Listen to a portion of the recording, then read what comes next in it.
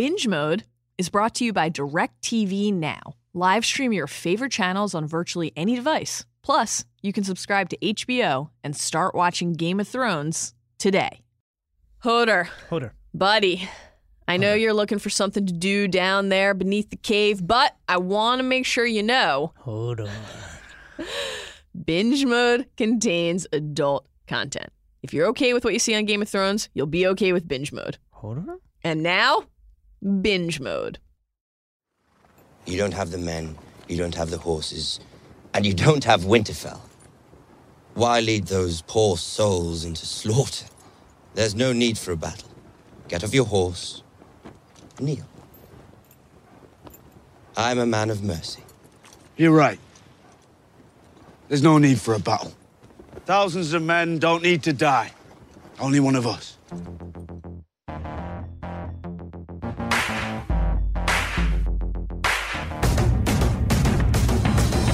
Hello! Yeah! And welcome to Binge Mode. Hello. I'm Mallory Rubin, deputy editor of TheRinger.com. Joining me today, now that he's finished feeding his puppies a delicious, fresh, bloody bit of man flesh, They're loyal. it's Ringer staff writer and your maester, Jason Concepcion. Hello. Jason, Yeah, when we finish Binge Mode, Oh, your man. words will disappear. it will. Your house will disappear. It's already starting. Your name will disappear. I can't wait. All memory of you will disappear. Thank God. And yet, we must go on. We are rewatching all 60 episodes of Game of Thrones. Deep diving one at a time. Spoiler warning as always, we will be going deep on details from the show and the books from this episode and beyond. Though there's not much beyond anymore, guys. No. We're really close here. So, charge through the gates 1-1 style. Brah! Because it's time to break down Season 6, Episode 9, The Battle of the Bastards. Jason, Yeah. you want to avenge your king, don't I you? do. Really badly. You can start by Let's go. offering up a brief refresher on what actually transpired in this 9th installment, a battle episode. Battles. Game of Thrones is great at that. Let's take a quick trip down our very own King's Road. Over in Marine, the Battle of Marine is underway. The Master's fleet is bombarding the city by sea. Outside the city walls, the Sons of the Harpy are laying siege and murdering people at the gates. The Masters send a delegation to offer terms of surrender. Dany comes with her counteroffer. Nah. She mounts Drogon. Viserion and Rhaegal break out of their kennel. The dragons take wing and burn the Master's armada. Meanwhile, Dario and the Dothraki win the land war. Yara and Theon arrive. What? And have an audience with Dany. They offer her an alliance, ships, in return for help conquering the Iron Islands. And outside of the purview of the war, Yara makes it known that should Dany be amenable, she's down for like whatever else is out there. Just putting that out there. You know, no strings attached, whatever. She's great. And then, in the north, at Winterfell, the battle for Winterfell at last. The Stark War Party, the Bolton War Party meet just for a chat. Let's Yeah. discuss the terms of battle. Ramsay offers pretty generous terms. I'm surely trustworthy. Yeah, you can always believe I that guy. totally believe him. Always never deceived anyone before. For returning Sansa and surrendering. Full pardons for all the rebels. John, head on back up. Yeah, that'll... Up to the watch. John counters with an offer of his own. Single combat. Let's end this. Ramsay counters with Shaggy Dog's head. That was sad. God damn it. Poor Shaggy. Ugh. Sansa tells Ramsay that he's going to die and then rides off. It's really great. Yeah. Ramsay threatens to feed the Starks to his dogs, and everyone agrees that the battle will begin at dawn. John talking strategy with his captains, not asking Sansa what she thinks. She's not happy about this, and Nope. later she and John argue. She tells him, I know, Ramsay, listen to me. Also, not thrilled about this, but Rickon, our baby bro, he's doomed no matter what we do. So let's be smart. Don't fall into Ramsay's traps. She does not, however, during the course of this conversation, mention the Knights of the Vale. The hour of the wolf. Jon goes to see Melisandre. He says, if I fall, don't bring me back again. And she's like, that's over my pay grade. It's kind of R'hllor's call. In the outskirts of the camp, Davos, trying to walk off that tension, finds the stag he made for Princess Shireen and what remains of her funeral pyre. Now that is craftsmanship, ladies and gentlemen. That is how you make a wooden toy. Impeccable. Amazing. Then the battle in the morning. Ramsay drags Rickon out to the front of the lines, tells him to run to your brother, and then shoots him with arrows because Rickon just runs straight. Rickon, who is taller than Ramsay now, by the way. Rickon, who has legitimate small forward in the NBA size. Jon charges. The Bolton spearmen close around the Starks. The lines tighten. The fighting becomes a cauldron. And then the Knights of the Vale arrive. Ramsay retreats. 1-1 falls after breaking down the Winterfell gates. 1-1 the last giant. Bells? Bells. Jon smashes Ramsay's face with a shield, and then in a moment that is rich with portent, he sees Sansa. He relinquishes Ramsay, and Sansa feeds Ramsay to his own dogs. Delicious. That could have been the episode. That could have been 40 minutes of Ramsay getting his face eaten. I would have been like, yeah. And this is really like, in terms of the cinematic quality of this episode, like amazing. Jon standing with his sword out as the Bolton army charges at him in slow motion is like incredible. It's incredible. It's one of the best shots that the show has ever done. There's some debate. This episode is widely loved. Yes. Many, many people, including on Twitter in our mentions, would say that this is a top 5 episode. Sure.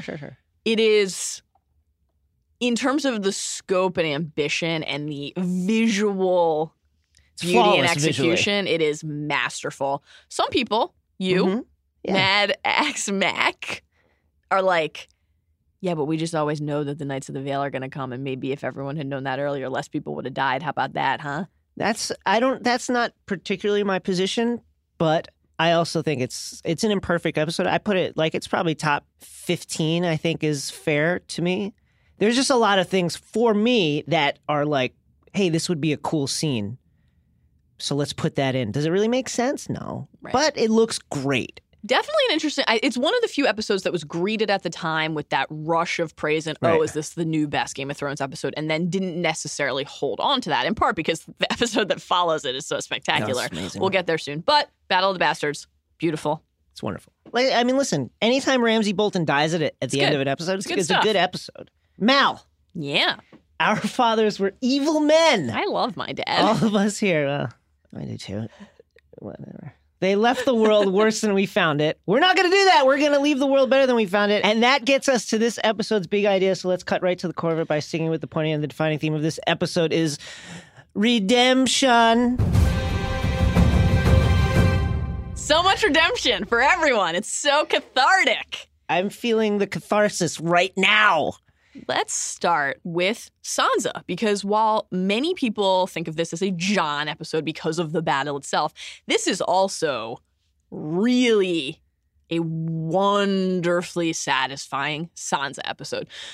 Let's think about her arc in general as a character, and also obviously her specific history with Ramsay. Ramsay robbed Sansa of her innocence, of her humanity, of her free will. Control not only over her life, but over her body. He did something to her that can never be undone and took something from her that can never be fully restored. She says this to Littlefinger, right. But she can still take back her life. That's why she fled. Seeing that, understanding that, I still have the power to make change for myself. And this episode gives her more and more of those opportunities. She is taking control over not only her present, but her future and the future for her family. She is restoring her own agency. And that's why she was fighting so hard to go to Winterfell in the first place, back earlier in the season when she was trying to convince Jon.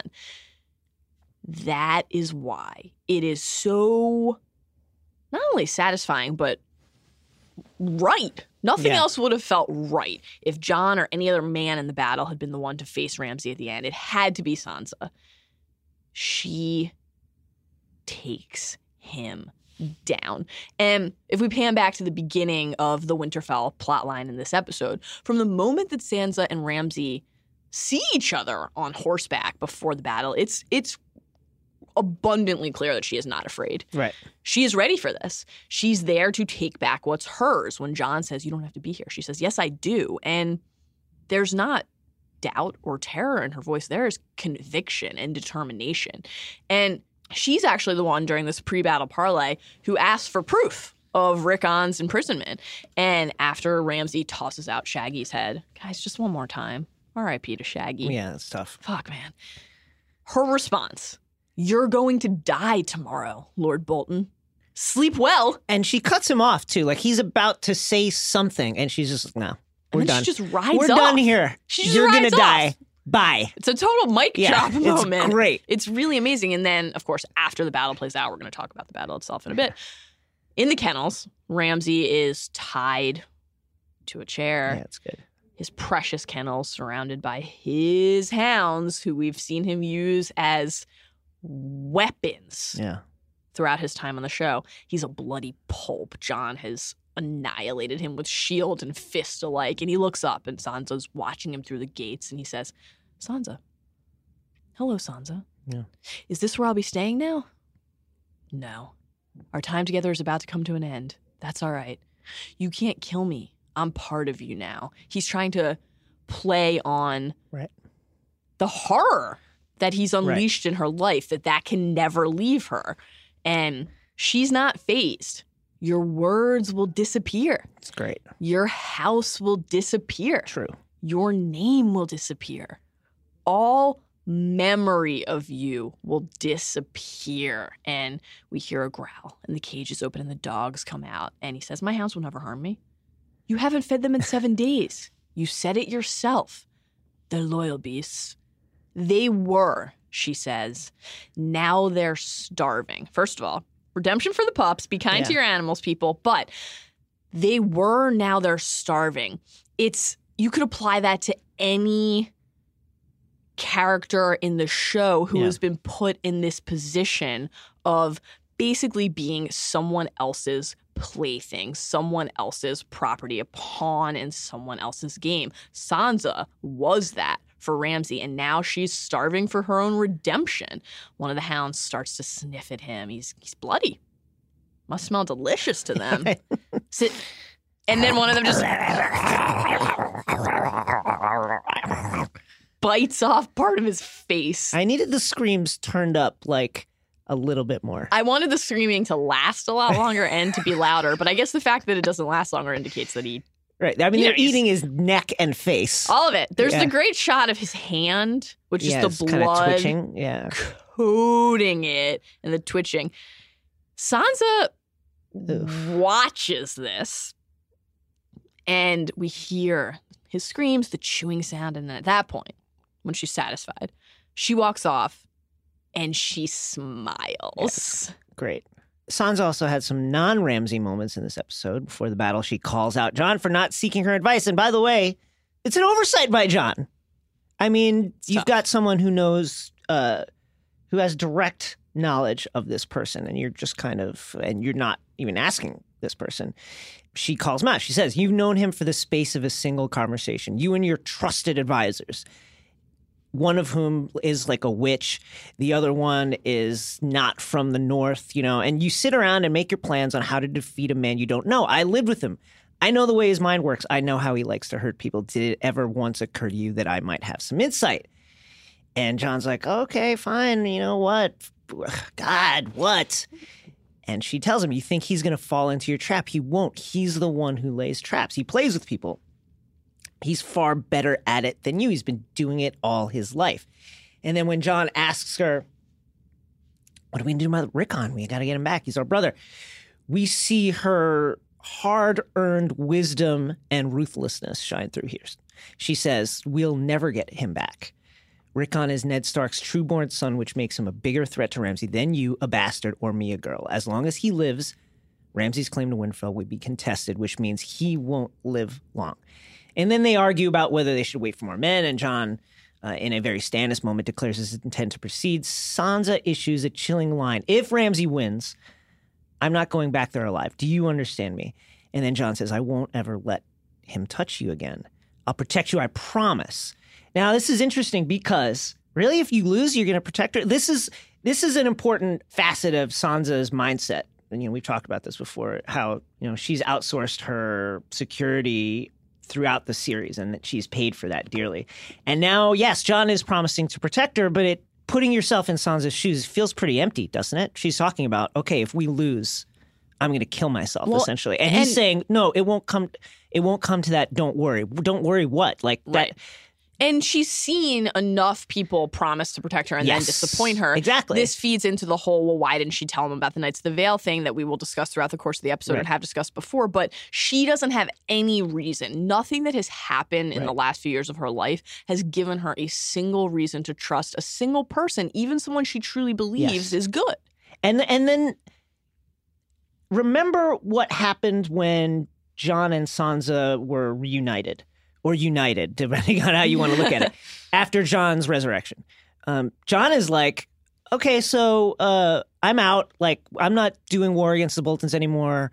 But yeah, don't worry, I'll protect you. We'll just, I guess, walk around the north, and that will be fine. Right. And Sansa has to convince him, no, the only way we can be safe is if we defeat Ramsay Bolton. She had to push him into doing this.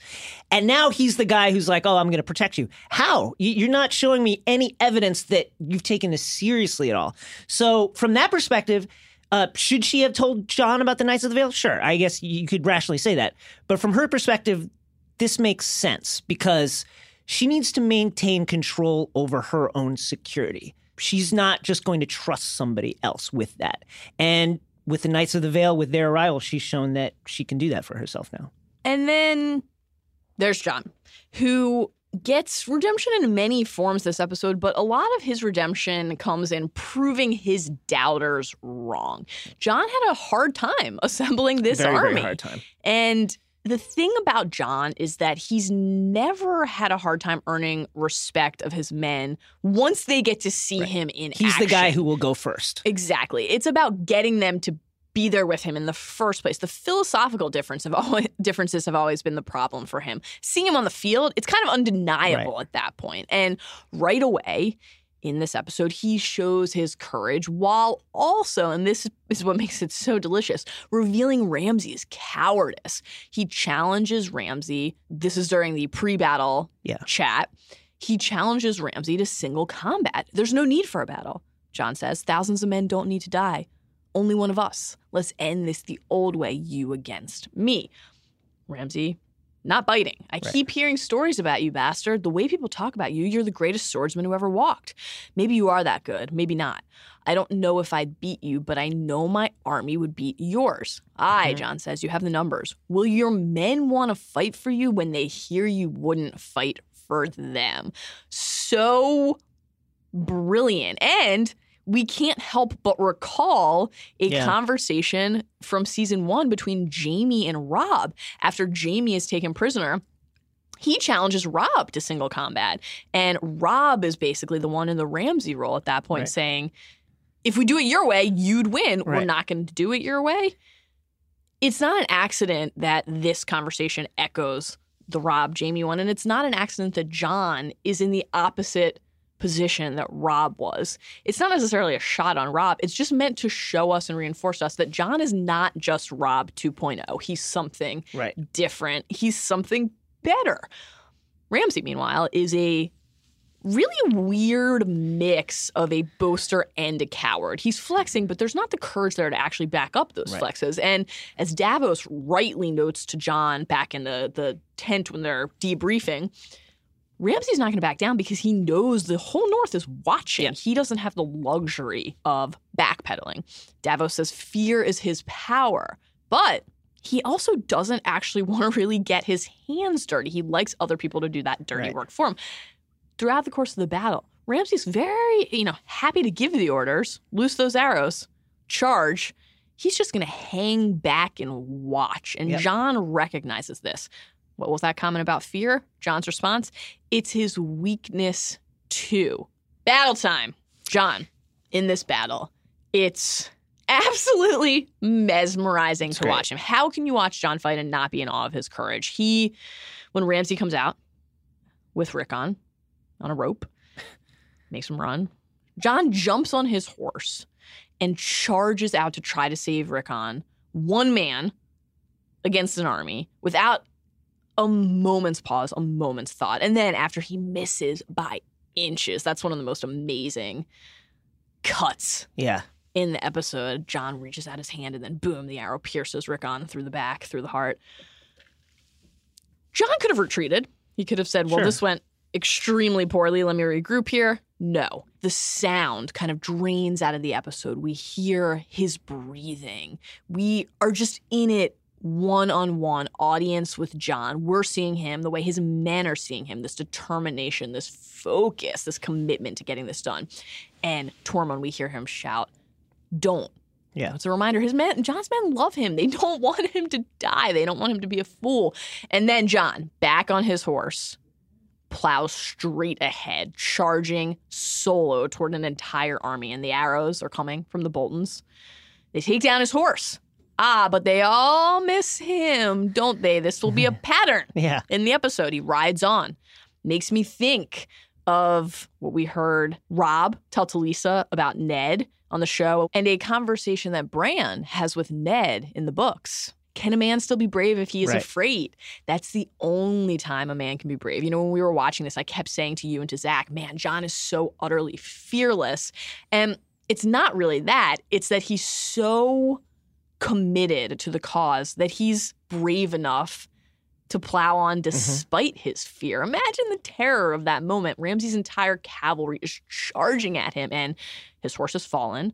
He has fallen to the ground and he stands alone in a field of arrows. And that moment, the camera is behind him. I get choked up thinking about it. It's so cool. When he pulls his sword, and it's just, that's it. He knows in that moment that he's going to die. Tosses away the scabbard. Exactly. And he's just so in that moment. The courage, the heroism to stand there and face your death. And then he doesn't die because the rest of his army arrives. Really great timing. Thanks, guys. Appreciate you paying attention. Nice hustle. And then we get Jon Cam.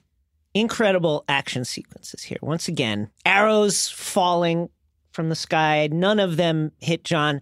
The Boltons, Ramsay Bolton, not meek about firing arrows into his own troops. This is one of the little details that gives you a contrast between Jon's army, a more moral type of savage medieval army, and Ramsay's, who's more than willing not only to sacrifice the lives of his men, but to actively kill them if it helps maybe kill Jon. And Jon's men are just ready to fight it for him. They follow him into battle. They believe in him. There's like a huge crush of bodies. And then after the first portion of the cavalry battle has kind of died out, the Boltons send in their reinforcements, the spearmen. They begin to kind of form a cauldron around the Stark army and slowly push them inwards. And just as Jon is about to suffocate, maybe, in the mosh pit. Oh, man, that's one of the moments when you really feel how expertly crafted the episode is. The way you feel like you're losing your last breath right along with Jon. The sound. The sound changes and then the screen gets fuzzy around the edges of it. And then you just feels extremely claustrophobic. And then Knights of the Vale come. Wipe away that encirclement. And Jon looks up, sees Ramsay there. Their eyes lock across the field. Incredible moment. 1-1 is like, let's fucking do this. And they chase him into Winterfell, Jon's former home. 1-1 smashes down the barricade. Looks like a porcupine. He has so many arrows sticking out of him. Is eventually killed by Ramsay. And then Jon gets a measure of revenge. He gets to smash Ramsay's face in with a shield. Edge of a shield. And that goes on for a good minute. It's a lot. And then when the shield is like, okay, the shield isn't, I want to feel it. He tosses away the shield and just starts pushing Ramsay's facial features around on his skull. before looking up and seeing Sansa. And then there's this really interesting moment where Jon acknowledges the rightful claim Sansa has over Ramsay. And he stands up and he walks away. Great moment. And then you see the Bolton banner fall. And then the Stark banner. Ah, it's good. Back where it belongs. Now Chills every time. Starks versus Boltons, there's some more redemption there. It's hard to pick between the Freys and the Boltons in terms of who was really the worst betrayer of the Red Wedding. I think you could argue maybe that Robb should have been a little more cognizant of the threats the Boltons posed, because the Dreadfort has warred against Winterfell on numerous occasions over the centuries. Several Bolton kings have sacked Winterfell. There are tales of ancient skins of Winterfell princes hanging in the Dreadfort. So there's centuries of enmity there, certainly, a deep and rich feud that has cooled over recent years. But the murder of Rickon Stark, his protector Osha, the beheading of his direwolf Shaggy, adds an infamous new chapter to what is a bloody history that includes the murder of Robb Stark by Lord Roose Bolton's own hand. This after he shared the king's wedding table and chatted with his mother just about stuff. The heinous rape of Sansa Stark, all these things among various other crimes. So it was extremely satisfying. And it would have been extremely satisfying for the reconstituted House Stark as well as their allies to go toe-to-toe with this army of Ramsay Bolton. And they surely knew what they were in for if Ramsay was allowed to rule. Notable, too, that Ramsay showed himself to be a fucking coward. I'm all too happy to delight in the pain of helpless victims, but very, very, very, very quick to run away when someone who has a sword is approaching him. Ramsay never fought with his troops. Yes, he was on the field, but he was leading from behind. He did not march with them. He sent in Umber. He sent in Karstark. That's it. He's just going to sit there. And this for ostensibly his seat. You know, obviously Winterfell is stolen, but he's fighting for what in theory should be his home, and he won't even fight for it. He'll send other people to do so. So just an incredible moment of redemption for the Starks writ large. Tiny bit of redemption for Mel. She did say she saw those Bolton banners fall. Saw Jon Snow at Winterfell. Saw those Bolton banners fall. Hey, Mel, we never doubted you. We never doubted you. Some redemption for Davos as well, though in a very, very, very painful form. Davos, he hasn't fully gotten the redemption yet. He has gotten the thing that is giving him clarity that will lead him to now seek redemption. The stag that he made for Shireen, miraculously unburnt despite being in Shireen's pyre. It's the Daenerys Targaryen of childhood toys, the unburnt, you know? Before Davos makes this discovery that allows him to piece together what really happened, to identify that Melisandre burned Shireen and is behind the downfall, the death of a girl that he loved. We will see in the season finale a gut-wrenching confrontation between those two about the very topic. Before that, before he makes the discovery, he's having a chat with Tormund. And it's very charming. It's a very lighthearted, charming scene, but it's also really charged. Tormund says, "You want to avenge your king, don't you?" And Davos says, "It wasn't the Boltons who defeated Stannis. It was Stannis himself." This is real progress for Davos mentally. And Tormund is finding common ground here. Well, you love that cunt Stannis. Right. And I love the man he burned. Mance didn't have demons in his skull. He didn't torture people or listen to some red witch. I believed in him. I thought he was the man to lead us through the long night. But I was wrong just like you. Maybe that was our mistake, Davos says, believing in kings. What does Tormund say here? Yeah. Jon Snow's not a king. No, he's not. Spoiler alert. Not yet, guys. But this is a key exchange because it tells us that redemption can come subtly. It can come in the form of newfound understanding. And Davos and Tormund are both finding that about their former leaders. After all he's done, after all he's unleashed on the realm, on people, it is disconcerting to watch Littlefinger smirking atop his horse as the Knights of the Vale swarm into the battle. But it's a moment of not insignificant redemption for Littlefinger, in a sense. He's still in the game. He solidified his hold over the Vale, making him one of the strongest lords in the realm. And it's not a strength on paper anymore. He's flexed those muscles. He's shown that they'll follow my orders. I can take them into war and they'll do what I say. Yes, right. He was ostensibly protector of the Vale before, but no one had seen it in action. Now we've seen it in action. And he still has some measure of influence over Sansa. The relationship is a lot more even than it was. Who's playing who here? We don't know. But that should not be the case. He shouldn't have any tie to her at all. So he's still in the game, meaning he'll have a front row seat to events in the north and at the front lines of the looming Great War. What could go wrong? What could go wrong? We got another battle in this episode. We had the battle for Meereen. Meereen! Dany versus the Masters. Redemption. What has Dany been saying for the last few episodes as various Dothraki rednecks have fucking tried to say shit to her? She's been like, listen, unburnt, mother of dragons, stormborn, breaker of chains, maker of 5-minute noodles in 2.5 minutes. Titles. That's great. That's theoretical shit. But now Dany is flying with dragons. Her army is assembled and she's ready to raise hell. She is a true queen now. Yes, she has conquered cities before. Yes, you would argue in most of those battles, she's taken people by surprise at Astapor, at Yunkai. Meereen, a solid conquest there. But now she is fighting on land and sea with a cavalry. She has dragons that are ready to fulfill her commands. She has arrived as a true world leader.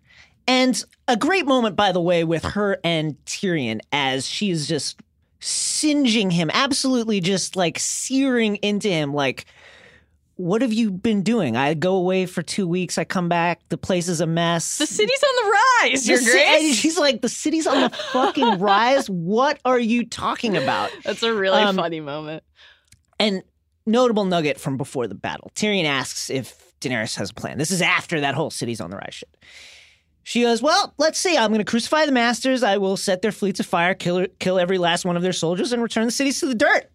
It's my plan. What do you think? Pretty good, right? And he's like, sounds like a calm, measured strategy. You once told me you knew what your father was. And he's trying to always, trying to temper this Targaryen tendency towards bombastic violence, wrought by fire, by just like take that down 5 notches. And she's like, no. This is different. I'm not wantonly burning King's Landing because I'm about to lose a war, killing various civilians. I'm being attacked. My people are being attacked. My holdings are being... This is a defensive war. Those aren't my boats out there lobbing artillery into the city. Those aren't my soldiers out there killing people at the gates. Dany is in the right here. Tyrion, this has been a tough couple of episodes for Tyrion. And then redemption when there's that great moment where the Masters, the delegation from the Masters come, who we've seen before. Tyrion has been negotiating with them.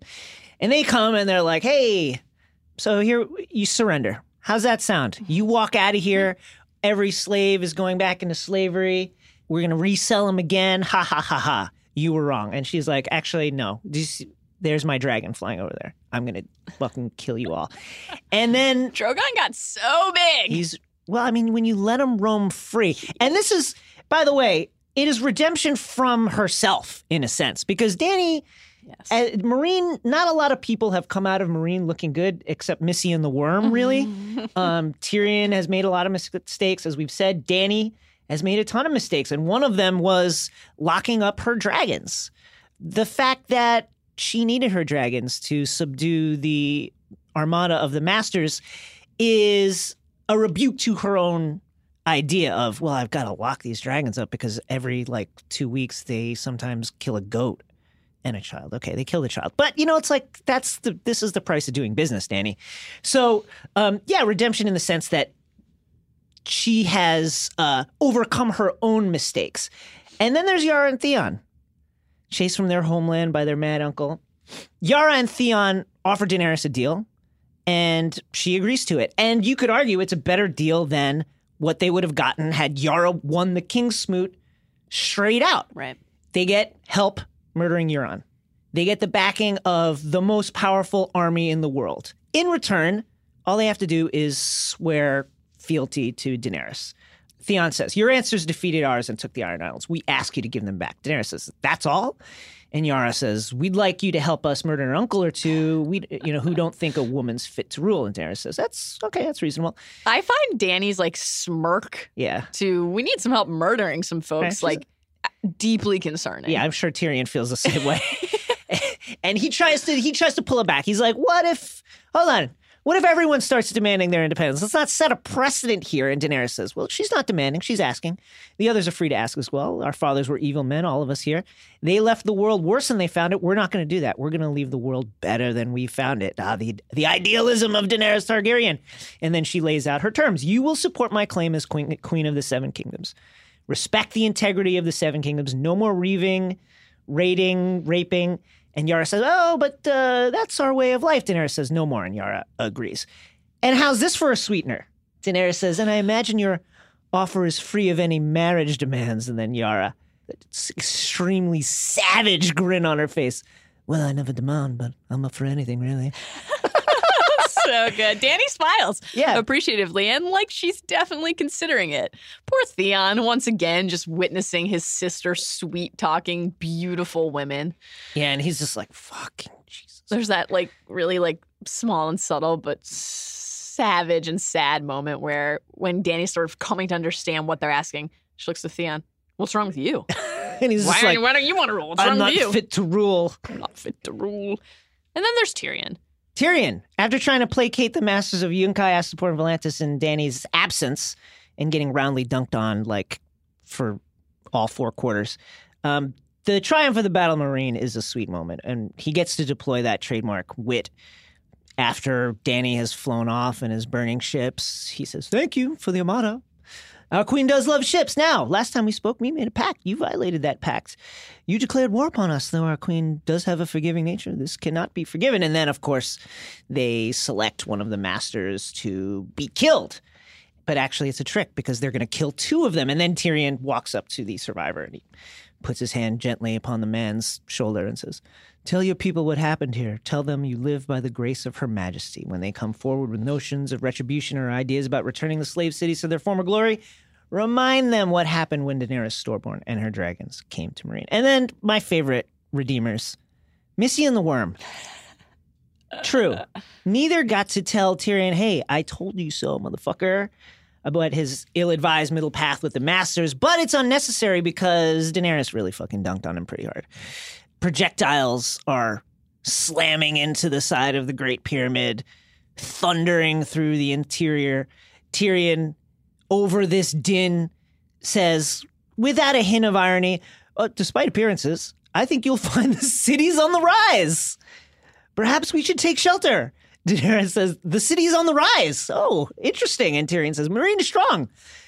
Commerce has returned to the market. The people are behind you. Well, not all the people. No ruler that ever lived had the support of all the people, but the rebirth of Meereen is the cause of this violence. The masters cannot let Meereen succeed, because if Meereen succeeds, a city without slavery, a city without masters, it proves that no one needs a master. This is, by the way, like a direct plagiarism of Missy and the Worm's whole argument to Tyrion. So shouts to Missy and the Worm. Love you guys. You were right. They were. Shouts to Grey Worm for that amazing like double throat slash move. That's good. Takes out 2 guys at once, one motion, kind of like the way you keep your wrist and elbow, frisbee, a frisbee-like motion. Followed with a follow-through. Impeccable. And supple also, wrist. guys, just a moment here. Shouts to Rhaegal and Viserion. They look fantastic. Flying free, joining their sibling in the air. Dany's 3 dragons. It's beautiful. United in battle and in flight. Gorgeous. Movies, sports, TV shows, gaming.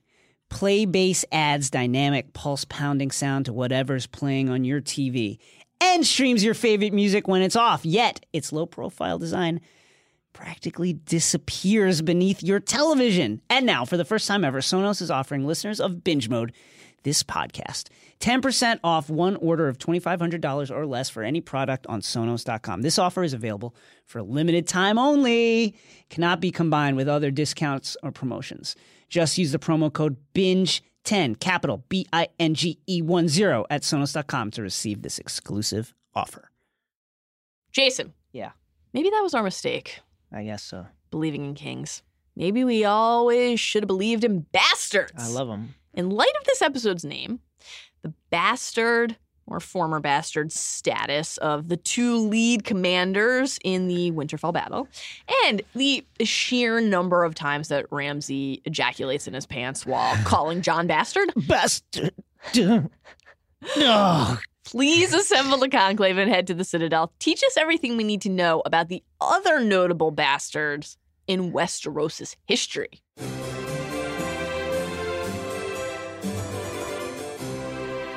Let's talk about notable bastards, because that's the subject of this Citadel. How about the Sand Snakes? Listen, I know they didn't come off that great, but the famed bastard daughters of Oberyn Martell, some of whom he got upon the loins of Ellaria, his famed paramour, are well known and feared throughout the Seven Kingdoms. There are 8 of them, including Obara Sand, the eldest daughter of an Old Town prostitute in the books, just merely a commoner, they say in the shows. She is well-versed in the use of a spear and speaks in a very wooden voice, Obara Sand.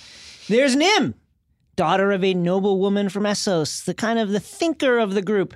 Then there is Tyene, a.k.a. Titties on Them Prison Bars, the eldest of Oberyn's daughters, and she loves to throw it up on the glass, you guys. Then there's Sorella. We know that she is studying at the Citadel under an assumed name. Aha! Known as the trainee Alaras at the Citadel. Ooh, I hope we get this. But I think we'll get this plotline, by the way. Sorry, that's a spoiler. Then there's Elia, another daughter of Ellaria. Oberyn, when he is writing his poem in season 4, and Cersei comes in and is like, oh, what are you doing, writing a poem? He's like, yeah, I'm writing a fucking poem to my daughter. He's writing it to Elia, who is a willful girl. And then Obella, Doria, and Lareza, of which nothing is really known except that he says their names. Probably the most famous and historically significant bastards in the story pre-Jon Snow are the bastards of Aegon the Unworthy, a.k.a. Aegon the Four. They were called his great bastards because these were the bastards that he had with noble women, not his wife. Lots of interesting characters here, all notable for being involved in the various Blackfyre rebellions on either the loyalist or rebel side. There's the Three-Eyed Raven, a.k.a. Brynden Rivers, son of Aegon the Unworthy and Melissa Blackwood.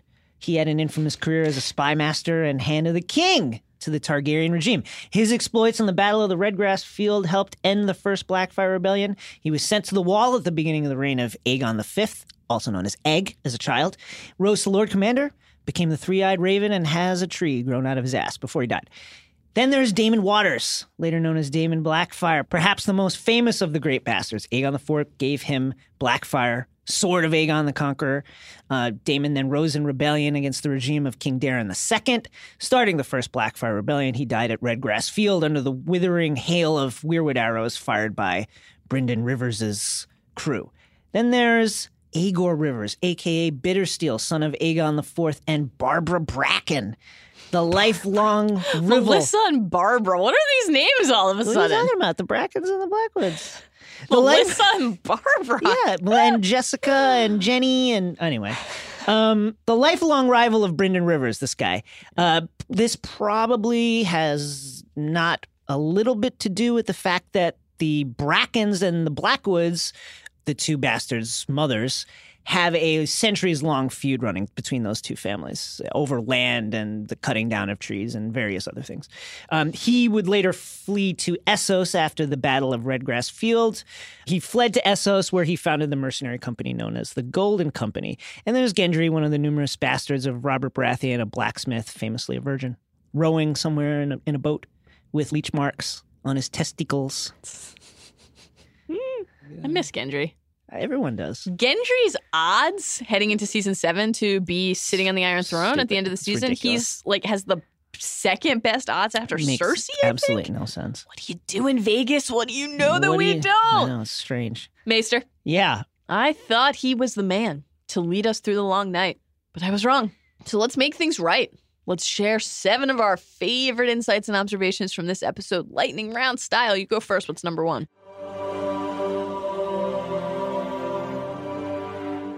Number 1, what do we make of this utterly chilling moment between Jon and Melisandre? Before the battle, Jon goes into Melisandre's tent. She's just gazing into the flames as she is wont to do.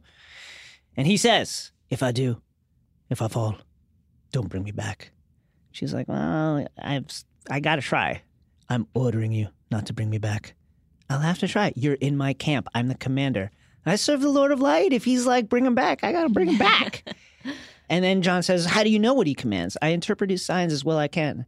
If the Lord didn't want me to bring you back, how did I bring you back? I have no power, only what he gives me.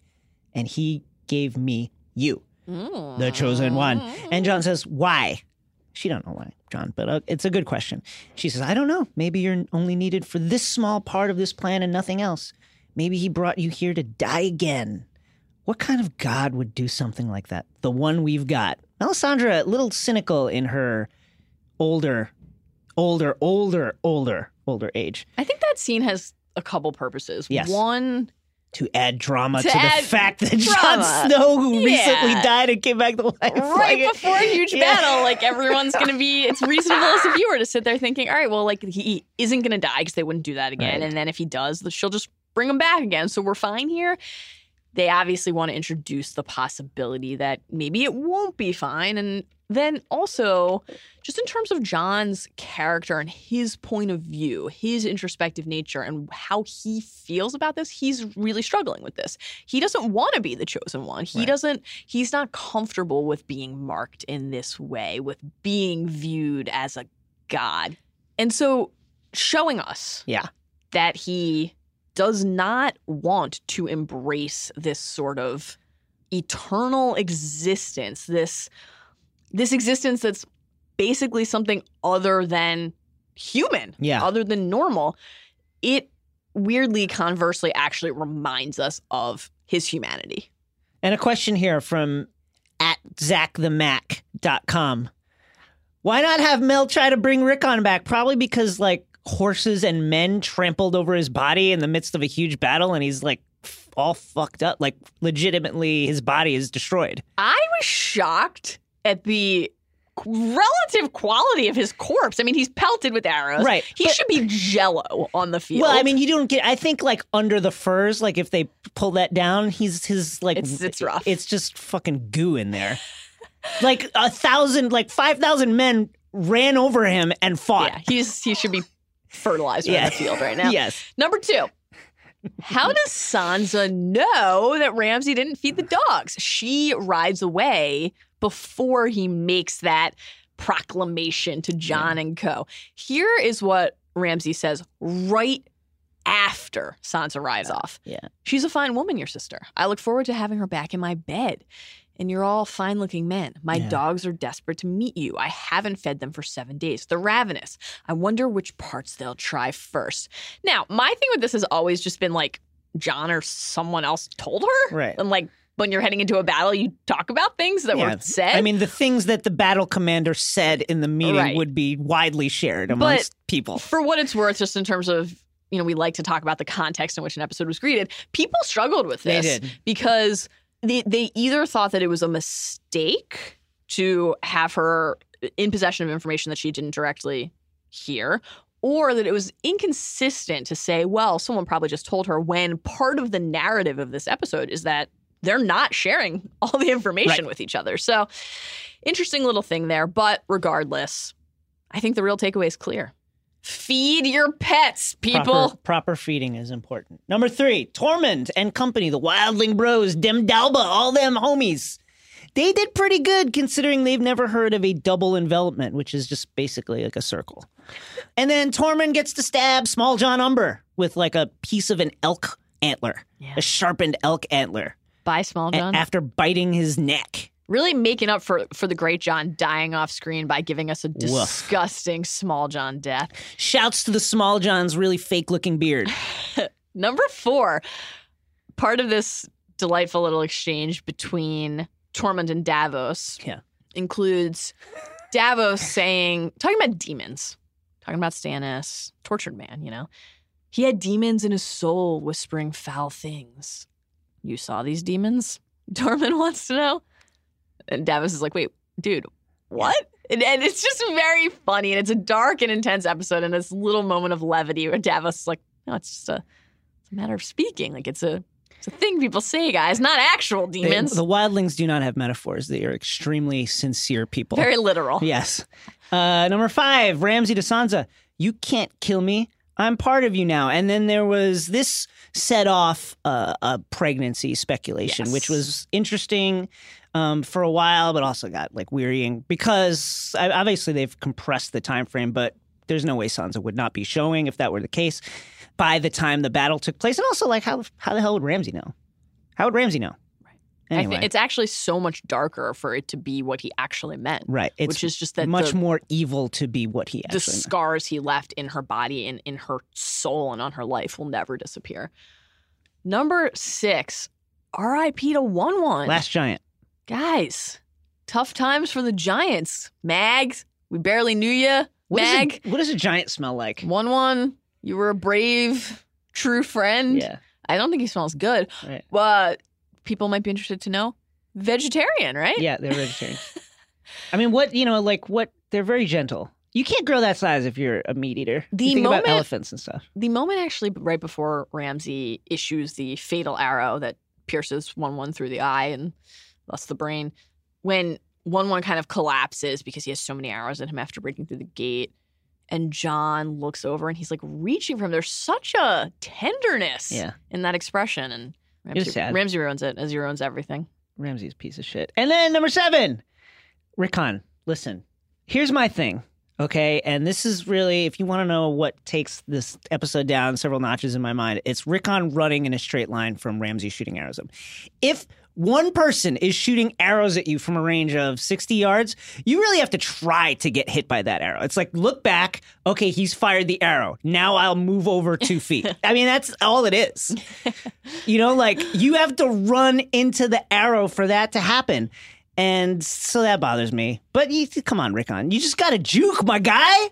Rickon. Get into a stance and freaking juke. Make the defender miss. Come on. Despite now being the size of a starting defensive end in the NFL. Absolutely. Worst measurables in very bad NFL combine history. Yeah. Botch the 3-cone. No dexterity. 0. The explosiveness drills. Embarrassing. He's going to plummet.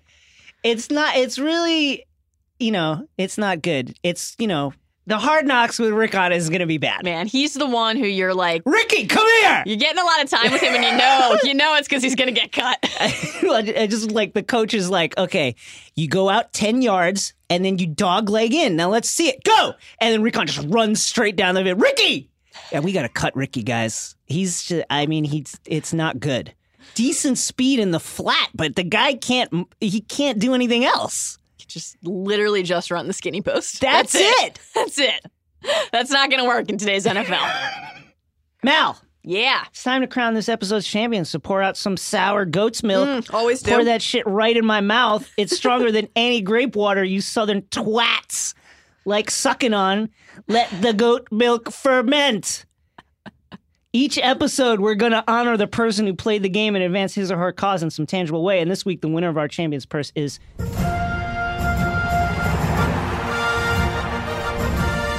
House Stark. Yes. Winter is come. What a beautiful episode for, in many ways, the heroes of the story. Thank God. Jon, Sansa got back Winterfell. They took back their home. Haven't been there since season 1. They took back their name their in history, many ways. Their honor. What their name means, what their sigil represents. They took down the bad guys, avenging the Red Wedding, avenging Robb, avenging everything bad that has happened in this region since the story began. Yeah, Rickon died. That's not great. That part's not great. But just truly an amazing moment to see the Winterfell battlements draped in Stark colors again, to see the direwolf sigil adorning the walls. It's incredible. It's a chilling moment no matter how many times you see it. Well, friends, We better keep a clear head. Keep it clear. We can never sleep the night before a battle. And we are about to head to our last binge mode rewatch recording of this 60 episode Wonderful. stretch. More sour goat's milk for you. That's your Sweet Robin breast milk sound. Let's listen. My God. I love a You're taking I love it a right milk. from the goat. I love a milk from the teat, directly from the teat. We hope that you had as much fun as we did today and that you will join us again next time when we will be discussing Season 6, Yeah. Episode 10, the incomparable, masterful The Winds of Winter. Until then, happy shitting!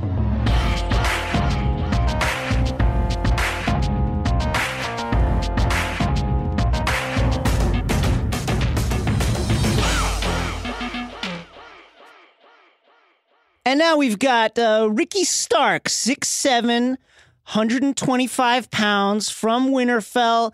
Nice speed in the flat. Not a lot known about this kid. He's been kind of like kept under lock and key. His agent's trying to keep his draft stock up. Let's take a look at him now. The Slow Wolf. Slow wolf. I've never seen a guy compete in furs before, Mal. Have you ever seen anything like this? It's interesting that instead of wearing cleats, he chose to wear heavy Uggs. Very strange. An homage to Tom Brady, perhaps, and yet not great for the quick cuts. Here we go. Let's see it. Here we go. And Rickon is just running straight. He's just going to keep going, I guess.